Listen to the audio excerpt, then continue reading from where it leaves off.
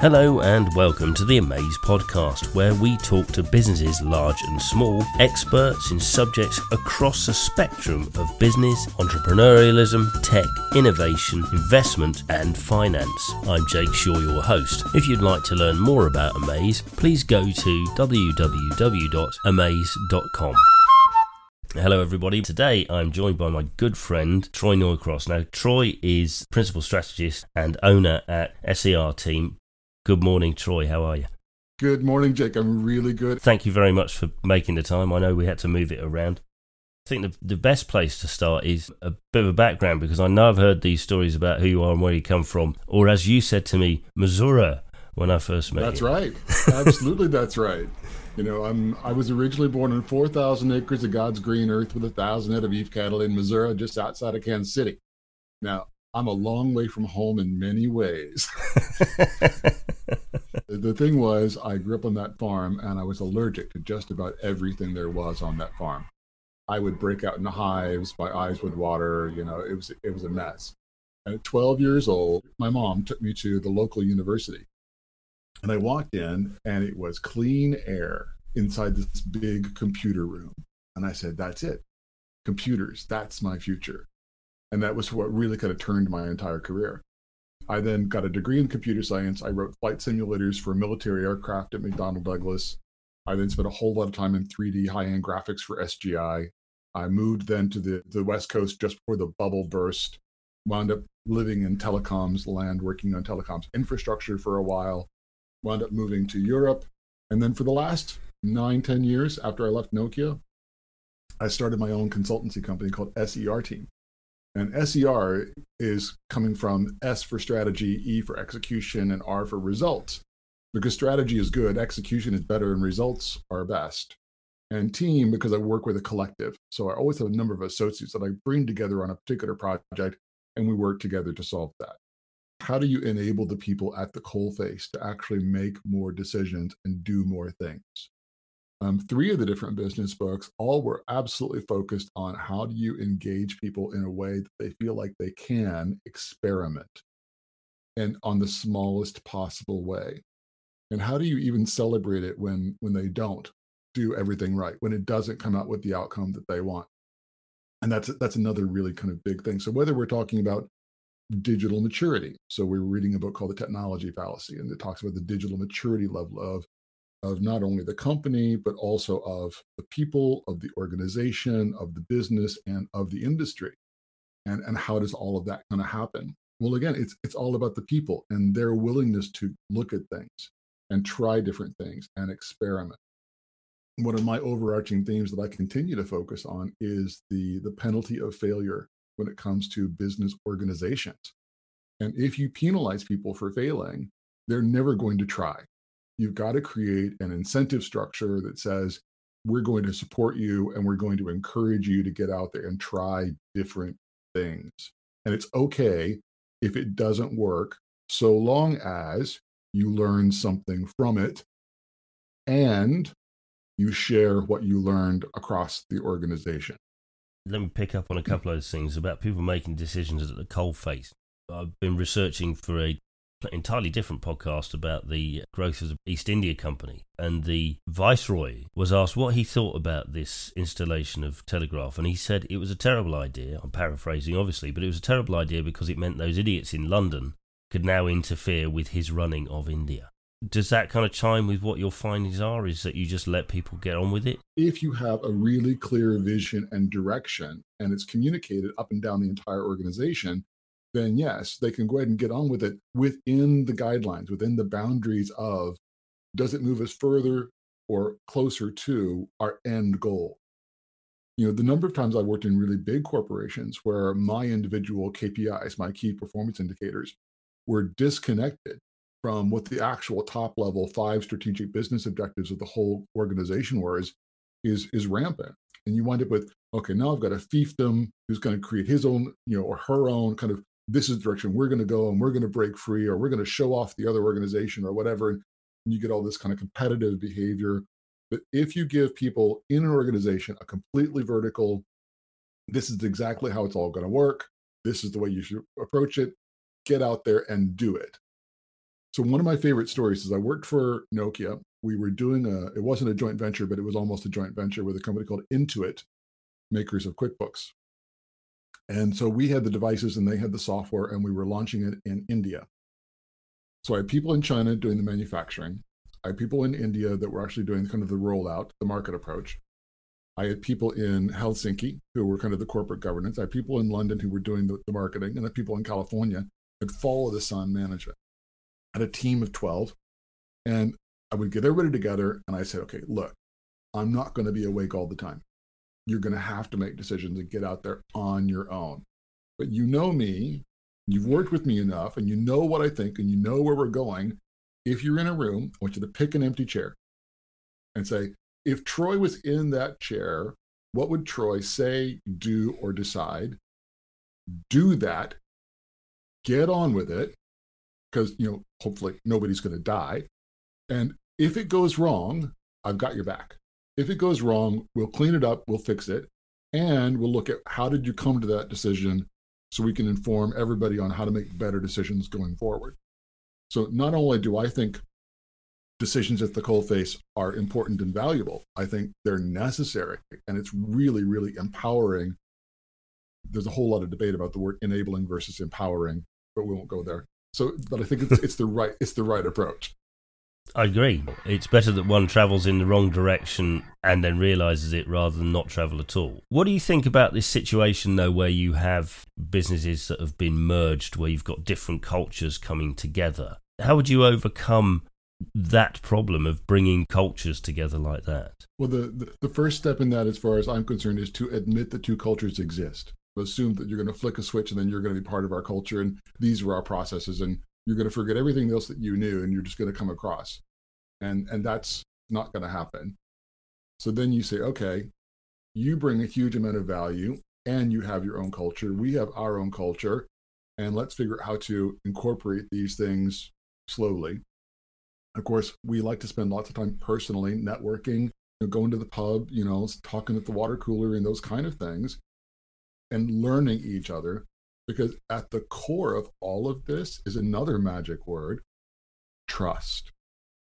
Because if you trust the people that you're being merged into, or that you are merging into your corporation, that you are all absolutely trying to do the same thing and work together, you can let a lot of stuff slide.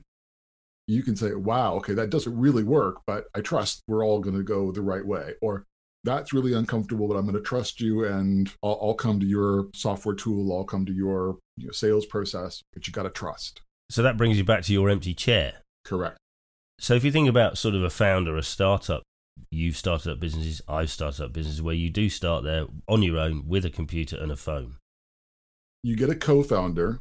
Hopefully, for anybody who's listening, the best co-founders is one business person and one technology person. Don't get two techies, don't get two business people. That doesn't work. So 1 to 2 is fine. The minute you add a third person, you've got a new dynamic. Then you go 4, 5, 6, 7, 8, 9, and then you get to 10. And that means the first digit has changed again to a 1. And now I need to have ideas about what are our values and what are our principles. And I go 11, 12 until 30. Now I need to have an HR process. Now I need to have structure. Now I need to have an employer handbook. And then I go to 100, and then 300, and then 1,000, and then 3,000. And so every time that first digit changes from a 1 to a 3, to a 1 to a 3, you need another layer of growing your organization and keeping everything together. You said something earlier about digital maturity. I'll give you an example of digital immaturity. The US government sent out a check to everybody, didn't they? Yes, I got mine. A check, a piece of paper, a check. Not only sent checks to anybody who wasn't registered with their bank details with the IRS, he sent a pre-letter and a post-letter advertising in paper to every single citizen across the whole of America, reminding them that 45 had given them this check. That's a lot of trees. Start digitizing your business at the get-go. It does, but the point of the book, and this is the technology fallacy, says the tools are really irrelevant. The digital maturity applies to the people and their willingness to adopt the tools and the way they look at solving problems using available tools. the old Moore's law. Every so many years, processors get twice as fast and half as big. So we're no longer talking about processors or amount of RAM or amount of even disk space that you can get. We're limitedly talking about bandwidth, but all of that's kind of fading into the background, which comes to another one of my principles, which is the best technology is invisible. You don't want to talk about technology. You want to talk about what it can do. And in a digitally maturing organization, so there are three levels. There's beginning, there's in the middle, and then there's kind of digitally maturing. And so there are no digitally mature organizations because you never stop maturing. This is kind of the journey that we can go on. And the people who are lifelong learners, the ones able to adapt and to adopt to change, who are willing to try, experiment, and fail, are the ones that then kind of move towards this digital maturing space. And the ones that are locked and loaded in a business model that's worked for the last 20 years, why in the world would we change it? They're still using the stone mill grinding for flour, and there's no reason, there's no benefit, and there's huge risk in their minds of changing. So you brought up the point about COVID, is that is the thing that's causing this digital maturing to go into hyperdrive. I mean, people are really having to get to grips with it now. So Milton Friedman made a quote several years ago, and I've been using it a lot during this whole Wicked podcast series, that in the event of a crisis, actual or perceived, is the only time when real change happens. And the change happens based on the ideas that are lying around. Now, this was kind of short-circuited and readopted by most of the big kind of like McKinsey and co's as saying, never waste a crisis.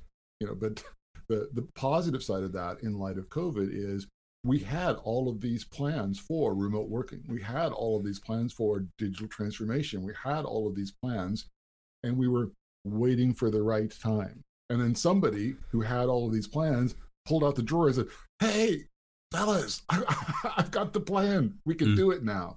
And suddenly rapid acceleration and rapid kind of fail because we don't have a time to try and make it perfect. We're just going to get it out there and adapt on the way. Moving on from that, you've read all these books. Where do you think the opportunities are? And what sort of people, businesses do you think, having read all this stuff, are going to really, really benefit post this lockdown and where we are now? The ones that support the transformation from globalisation to hyper-localisation, kind of the big archetype trends. And I don't know how long it's going to last, but I think it's going to last longer, especially as we continue to have second and third waves kind of come through. And I work for a lot of people in Hong Kong, and they were all back in the office, and now they've had a huge outbreak and they're all back in. And the CEO said this morning, you got to get used to it. We're not going to see each other for a while. So this is going to be a long time. So you get people in London saying, well, there's urban drain that's starting to happen. It's been proven now, I can indeed work remote. So why should I have to live in the rat race and pay horrendous prices? Why don't I move out to the country? And in the country, I can't sell to millions and millions of people at Tesco's or Sainsbury's or something like that. So I'm going to sell it to the local market, the local merchants, and I'm going to keep more of the margin. So hyper-localization, that means they need help. So people like Xero, who can do tiny small business accounting, or even Intuit can do small business accounting, really interesting. People who understand micro advertising, not necessarily on Facebook, but it could be on Facebook, but how do I advertise in the village? How do I advertise to the people that are hyper local? I really, as a catchment area, need a catchment area of 2,000 people. I don't need to reach all and sundry across the whole planet. So businesses will need that. I was having dinner with someone last night, and they're setting up a Zoom meeting production company. So these people are doing Zoom meetings with 300, 500, 1,000 people. And this company is being set up to say, oh, I'm producer one, producer two, I manage your slides. And she said, look, it's just like you would have at a major conference. You don't have the speaker trying to manage the sound system and trying to manage the lights. You let the speaker get up on stage and do their work. So anything that supports teleworking, also cybersecurity. Cybersecurity and remote working IT security is another main area. And I'll stop at those three. What's going to happen to those businesses in those urban areas that used to make their money selling a lunchtime sandwich? That's one of the real serious challenges for Sadiq Khan as mayor of London, is how do we address the fact that people are no longer going in? And whether it's the small sandwich shop or it's the barbers and the beauty salons and the news agents and all the rest, and there's not going to be enough trade for them to stay, and many of them will go. That's just the reality of it. 20 to 30% capacity in most offices and nothing more. And that's not going to start till October or November. And that's the best forecast based on what I saw happen in Hong Kong. Wow. Where do people find the Wicked podcast? You can find the Wicked podcast on Podomatic. It's also available on Spotify and on iTunes, the Wicked podcast. You can also go to thewickedpodcast.com, the website. And where do people find you if they want to get in touch with you directly about strategy and things like that? Great. So you can go to www.serteam.co.uk or blockchainrookies.com. Please also find me on LinkedIn or on Twitter, and on Twitter and at Troy_Norcross or at iGetBlockchain. Bye, Troy. Bye now. Thank you for listening. If you'd like to hear more podcasts like this, please go to www.amaiz.com. And don't forget to like and share this podcast.